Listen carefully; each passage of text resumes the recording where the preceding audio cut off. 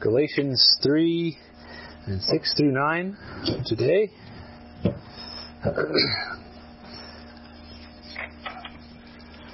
Let's pray. Father, as your word reminds us that the words of the Lord are pure words, like silver refined in a furnace on the ground, purified 7 times, that you, O Lord, will keep them. And that's why we're here, because not a single word is misspoken or untrue or impure, and every last word you've given us in your scriptures is perfect. They are the words which are able to make us wise unto salvation. So bless the going forth of your word this morning, and though I am only a weak man, I ask that you preserve the purity and truthfulness of your words by your Holy Spirit, and that we would speak and that all would hear in accordance with what you have intended to communicate about yourself and how we, your humble servants, are to relate to you. And in Christ's name we ask these things. Amen. Let's stand for the reading of the Word. And this morning I had Michael put the NASB in the bulletin because the ESV ended strange. We're having verse 6 being kind of an extension of the question in verse 5, which I thought was mistaken, and most translations don't do that. And so it just made more sense to go with the NASB this morning. And so that's what I'll be preaching from today, and that's what's in the bulletin. Galatians 3, 6 through 9. Even so, Abraham believed God, and it was reckoned to him as righteousness. Therefore, be sure that it is those who are of faith that are the sons of Abraham. And the Scripture, foreseeing that God would justify the Gentiles by faith, preached the gospel beforehand to Abraham, saying, all the nations shall be blessed in you. So then, those who are of faith are blessed with Abraham, the believer. Amen. You may be seated. I grew up singing the kids' song, You May Have Two. Father Abraham had many sons. Many sons have Father Abraham. I am one of them, and so are you. So let's just praise the Lord. It's a very strange song because then you proceed to praise the Lord by sticking your arms and legs in the middle of the circle. But it's also a strange song because, I mean, as a kid, I didn't really think about it much, but why am I a son of Abraham? Why does it matter that I'm a son of Abraham? And those are important questions to be asking ourselves. And we actually read some of this stuff from Galatians yesterday, and we were telling Cohen about it. And then we kind of sang the song Father Abraham with him and tried to explain why is it that we are sons of Abraham and why does that matter. These questions are near to Paul's heart here in this text. In other texts, he brings up Abraham over and over again. And for Paul, Abraham is a central figure in this debate about circumcision and faith and justification. And he's a central figure in the gospel and redemptive historical narrative of the Bible. So these questions, why are we sons of Abraham and how do we become sons of Abraham, are important for us to grapple with because the question of justification apart from works by faith still lies at the heart of the gospel today, as it did in Paul's day and as it did in Abraham's day. And last week in verses 2 through 5, Paul pointed out that the whole Christian life is lived by hearing with faith in the power of the Holy Spirit. The Spirit came upon the Galatians and worked among them, not by works of the law, but by hearing with faith. And so Paul now begins in verse 6 by illustrating that point with Scripture from Genesis chapter 15 and verse 6. Now our context is similar to the Galatians because we're Gentiles and we have no real organic tie to Abraham. These people, even in this area there are people in this area who are obsessed with kind of Judaism or Zionism.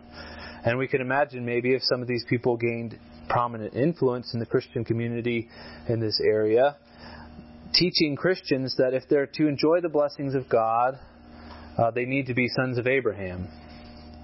Which is actually so far a good thing. We do need to be sons of Abraham, covenantally speaking, and from a Reformed perspective, we need to be sons of Abraham. The promise to Abraham, I will be a God to you, and you will be my people, that's something I want to hold on to and to claim for myself. But what if some sort of Judaizing or even Zionistic teachers said, well, to be a son of Abraham, you either need to be an ethnic Jew, trace your lineage back, or you need to adhere to Old Covenant laws, like the sign of circumcision. You must do that to be a son of Abraham. That's kind of what was going on, or that is what was going on in Galatia. And it's not unlike a Roman Catholicism or many other cults, that there's a concept of salvation by grace through faith, but to maintain a status of righteousness before God, we have to do certain things. So Paul's contention has been, in chapter 3, Christ has been placarded before your eyes as crucified in the gospel. You began the Christian life by hearing the gospel and believing it. And the Holy Spirit has worked in you to continue to have faith. And He's continued to work in you by hearing with faith. He says the gospel of Abraham himself, the one that Abraham received, was also the gospel of hearing with faith apart from works. So in verse 6, even so, Abraham believed God, and it was reckoned to him as righteousness.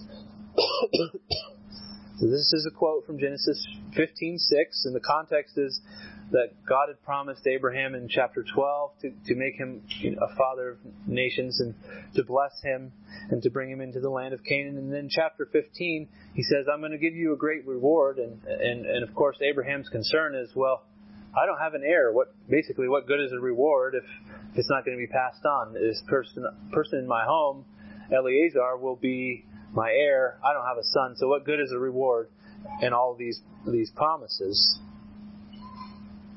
God said, well, go outside, look at the stars, and start counting the stars. And if you're able to count them, that's how many descendants you're going to have. He promises him a son. So Abraham, it says, believed God, and it was reckoned to him as righteousness. So Paul begins the verse with, even so. So he's saying, just as the Spirit worked in the lives of you Galatians and of us by hearing the gospel with faith, even so Abraham believed. It was by hearing the promises of God with faith. And we must remember that the God's way of salvation has remained constant throughout all of redemptive history since the fall. Some, like the heretic Marcion in the 2nd century, draw this hard line between Old and New Testament.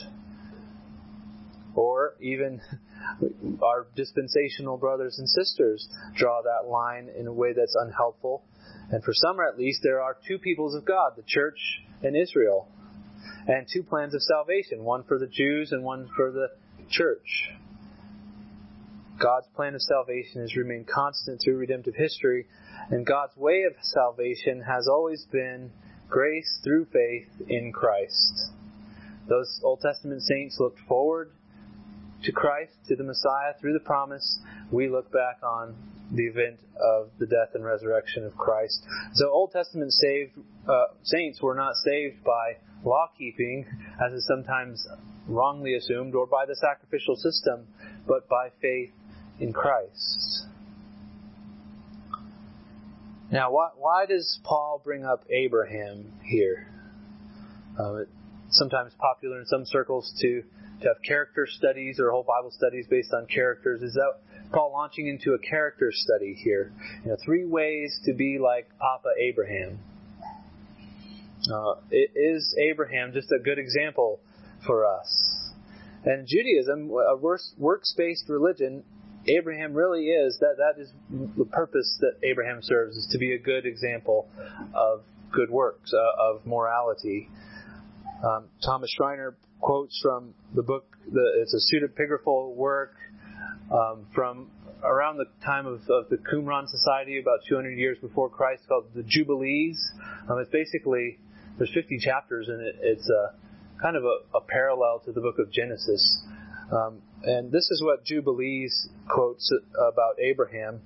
For Abraham was perfect in all his actions with the Lord, and was pleasing through righteousness all the days of his life. Conveniently ignoring Abraham lying about Sarai, or his faithlessness in conceiving Ishmael with Hagar. But Paul here is not interested in doing a character study on Abraham.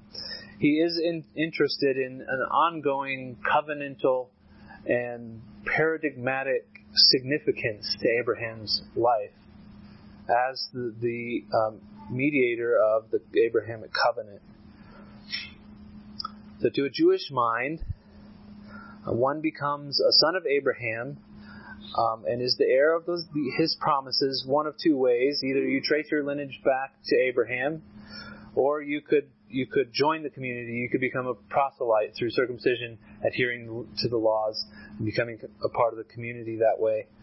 And the false teachers in Galatia were probably teaching things like this to the church in Galatia. Now Paul's saying, well, let's just wait a minute and go back to the covenant promises in Genesis. How was Abraham's righteousness actually understood by Scripture, by inspired Scripture?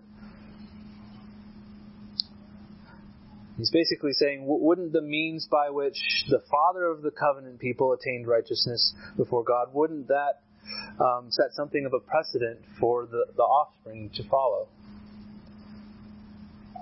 Abraham is an important figure to consider because God made covenant promises with Abraham, and it does matter that we become his sons and daughters, and the question is then, how do we become Abraham's sons and daughters? It says in the quote of Genesis 15:6, that he believes God. He believes God. That's the essence of faith, believing God. And of course, Abraham was old when he received the promise of a son. Hebrews 11 says he was as good as dead. And he had an old, barren wife. And he heard this promise that God would give him offspring like the stars of the heavens. It's an absurd promise on a human level. And he said, okay. He said, I believe you. Luther comments on the nature of faith here. He says that faith gives glory to God. This is how, is that faith gives God what is due to Him. For faith says, I believe you, God, when you speak. And what does God say? Impossible things, lies, foolish things, weak and absurd and abominable and heretical and devilish things, if you believe in reason. For what is more absurd, foolish, and impossible that when God said to Abraham that he would have a son by the barren body of his wife Sarah? That's the nature of faith. Faith acknowledges God in spite of absurdity because we trust that God is God. It's imperative also that faith in our minds is not conceived as that one work that earns us salvation or merit before God. That's not the nature of faith at all. Faith is not sufficient to earn favor before God, but it is a gift of God which we exercise by His grace, and even in an imperfect state, even less than a mustard seed, it is God's appointed means to unite us to Christ, and that's what we need. So faith was not the one righteous or obedient act whereby Abraham achieved or earned righteousness. It says here that it was reckoned to him as righteousness. Reckoned to him as righteousness. So this word reckoned is the Greek word logizomai, which you can hear the word logos, from which we get the word logic, has the idea of reason to it. Lau and Nita lexicon says it's to think about something in a detailed and logical manner, to think about or to reason about. That's kind of the root of the word. So on a very basic level, we could just say, God thought about Abraham as righteousness. It's kind of like when Jed Clampett says, I reckon. What is he saying? I agree that what you're saying is true. I reckon so. But the word goes kind of beyond the root word. It takes a bit more of a deeper meaning, more of an accounting metaphor. When we think about something in a certain way, we consider it to be that way, or we count it to be that way, or we credit it to be that way. So we account it as such, or we record it as such. So it is this idea of crediting righteousness to Abraham's account. So faith is not something that earned Abraham righteousness as though it were a wage, but God credited faith to his account as righteousness. So the ongoing covenantal and paradigmatic significance of Abraham is that the means by which he enjoyed the favor of the Lord was not merit, but it was to believe the promise of God, by which God credited to him righteousness.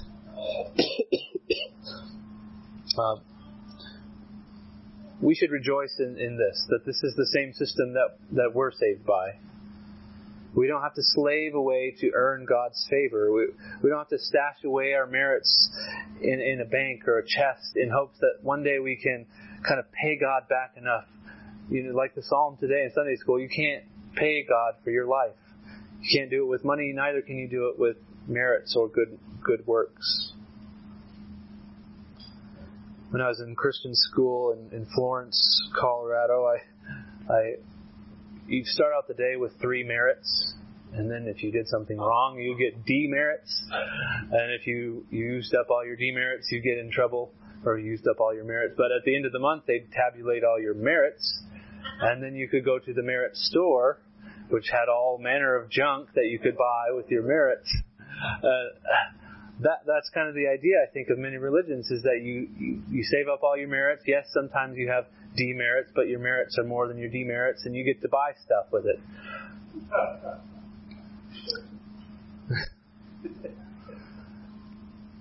But really, the system God has put in place is as simple as hear God and believe, even if imperfectly, and He will bestow upon us, as children of Abraham, the blessings of His covenant grace.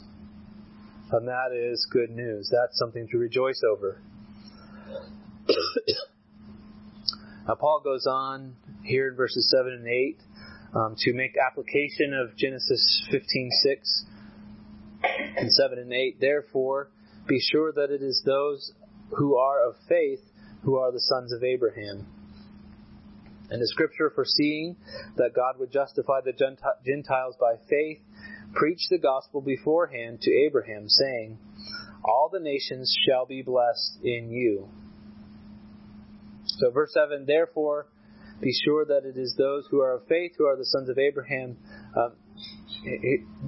He's saying, therefore, be sure, because of Genesis 15:6, be sure that you are sons of Abraham if you have faith. He's saying that the application follows directly from the quotation. And I really got jammed up trying to figure this out. My question was, how does it necessarily follow from Abraham believed God and it was reckoned to him as righteousness that we must be sure that we're sons of Abraham? I couldn't put those two things together. And it wasn't a question of how, mechanically speaking, we become sons of Abraham by faith. The rest of chapter 3 explains that clearly, that Jesus is the offspring singular of Abraham, and by faith we're united to him. But my question was, how, based on Genesis 15:6, does Paul conclude that those who are of faith are sons of Abraham?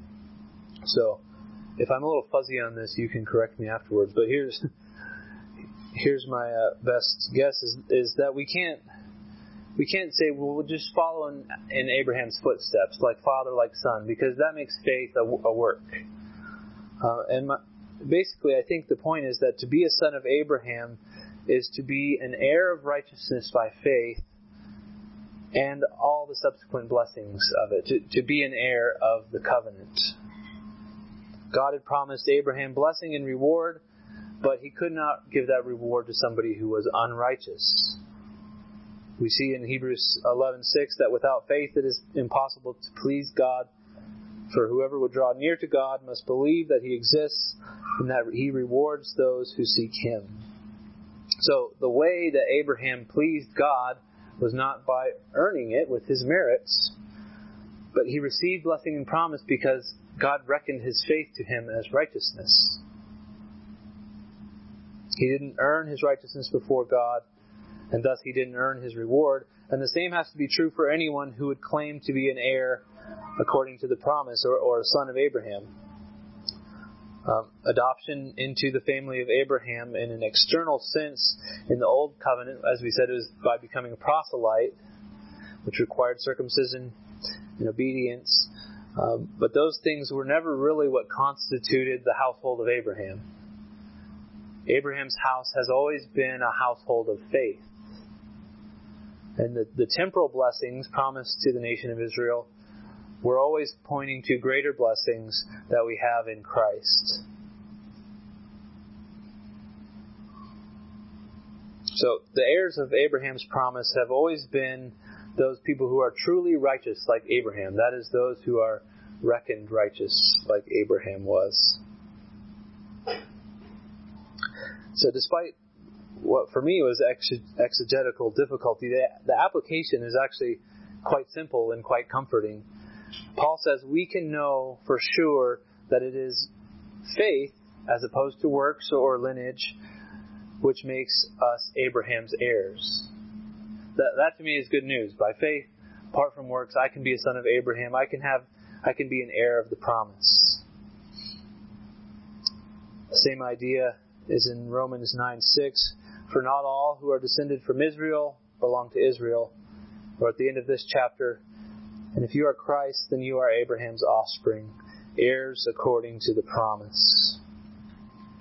So we can have confidence that if we believe God and believe in God's promises as they're fulfilled in Christ, we will enjoy the covenant promises promised to Abraham. And that is a glorious thing. Here's a few of the promises promised to Abraham. That he would be a great nation and kings would come from him. That he would have a homeland. That he would bless the nations. And the great covenant promise that I will be a God to you and to your offspring, and they shall be my people. Those are fulfilled for us in Christ. That we'd be a great nation and kings would come from us. 1 Peter 2:9. But you are a chosen race, a royal priesthood, a holy nation. Or to have a homeland, I think, is fulfilled as we see in Hebrews 11:6, that they desired a better country, not just Canaan, which they never really obtained, but a better country that is a heavenly one. Therefore God has prepared for them a city. Or that Abraham would bless the nations. Revelation 5:9, and they sang a new song, saying, Worthy are you to take the scroll and to open its seals, for you were slain, and by your blood you ransomed people for God from every tribe and language and people and nation. So in Christ is the blessing to the nations through the gospel. And finally, I will be your God and you will be my people. Revelation 21:3. And I heard a loud voice from the throne saying, Behold, the dwelling place of God is with man, and he will dwell with them, and they will be his people, and God himself will be with them as their God. So his command here, know that those who are of faith are of Abraham.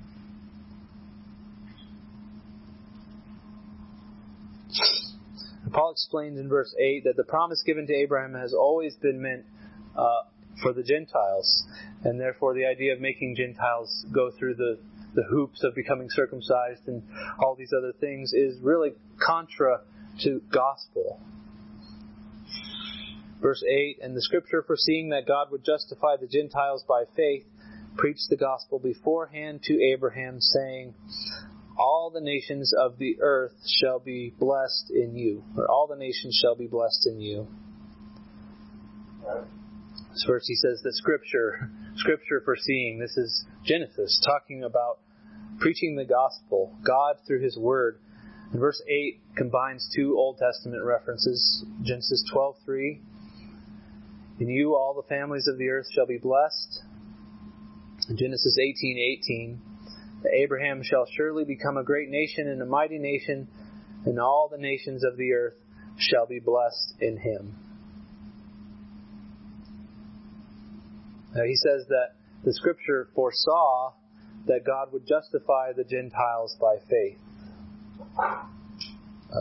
God's never had a plan B. He's always had His eyes set on engrafting the Gentiles into His people. And the Gentiles were always meant to share in the blessings of the covenant of grace. Ephesians 4 is wonderful. I'm going to read a few verses if you want to turn over there. Ephesians 3, 4 through 10. When you read this, you can perceive my insight into the mystery of Christ, which was not made known to the sons of men in other generations, as it has now been revealed to His holy apostles and the prophets by the Spirit. This mystery is that the Gentiles are fellow heirs, members of the same body, and partakers of the promise in Christ Jesus through the gospel. Of this gospel I was made a minister according to the gift of God's grace, which was given me by the working of His power. To me, though I am the very least of all the saints, this grace was given to preach to the Gentiles the unsearchable riches of Christ, and to bring to light for everyone what is the plain mystery hidden for ages in God who created all things, so that through the church the manifold wisdom of God might now be made known to the rulers and authorities in the heavenly places. We here have a plain teaching on the inclusion of the Gentiles into the church. And Paul calls it a mystery. And our English word mystery kind of has the idea of something you've tried to figure out but can't. Whereas I think the word here is more that which was not known beforehand but now is revealed.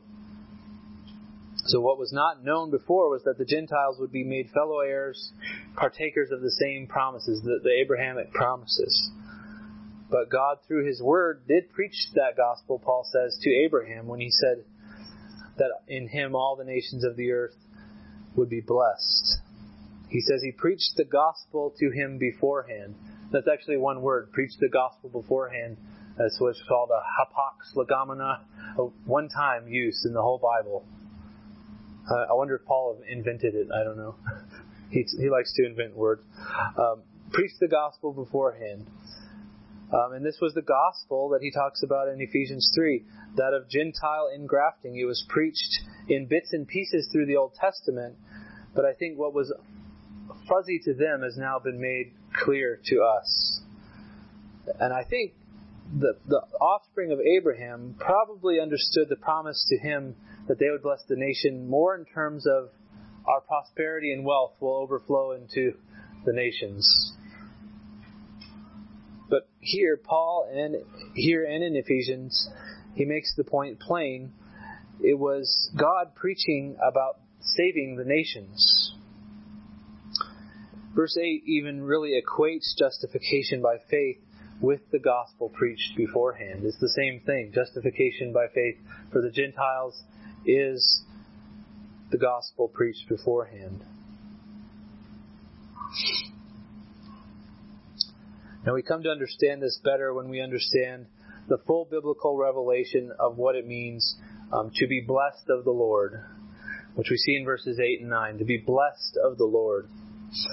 So then, in verse 9, so then those who are of faith are blessed with Abraham the believer. And I tend to think of blessing in terms of material blessing, success, possessions. But the Bible really, blessing is a covenantal word. It's in contrast to cursing, blessing and cursing. The idea is like Aaron's blessing, may God's face shine upon you. Or Psalm 1, there's the blessed man versus the wicked man. Or in Deuteronomy, we see the covenant blessings and the covenant cursing. There are those in the covenant who enjoy the blessing of God, and those who outside of the covenant are cursed of God. And to me, it's obvious that Paul is thinking in these covenantal terms because the very next passage is about the curses. In these verses, he speaks of blessings, and in the next ones, he turns our attention to the curse that Christ redeems us from. In 9 through 13, he says, "So then those who are of faith are blessed along with Abraham, the man of faith." So there's the blessing. "But for all who rely on works of the law are under the curse. For it is written, 'Cursed be everyone who does not abide by all things written in the book of the law and do them.'" And in verse 13, "Christ redeemed us from the curse of the law by becoming a curse for us. For it is written, 'Cursed is everyone who is hanged on a tree.'" So the idea here is this contrast between blessing and cursing. And blessing really is more covenantal in terms of God making His people righteous and leaving the wicked in their cursed state. I have a wordy sentence here, but I think it's an expanded interpretive paraphrase of Paul's summary here in verse 9 that will kind of sum up what he's getting at, I think. So basically it would go like this: "Because sons of Abraham are reckoned righteous by faith, like Abraham was, and through him all the nations will be justified by faith, as preached by God in Scripture, we must conclude that any who walk in faith by the Spirit, not by works of the law in the flesh, will enjoy covenant blessing promised to Abraham, the man who believed." That's a summary that's wordy, so I'm going to read it one more time.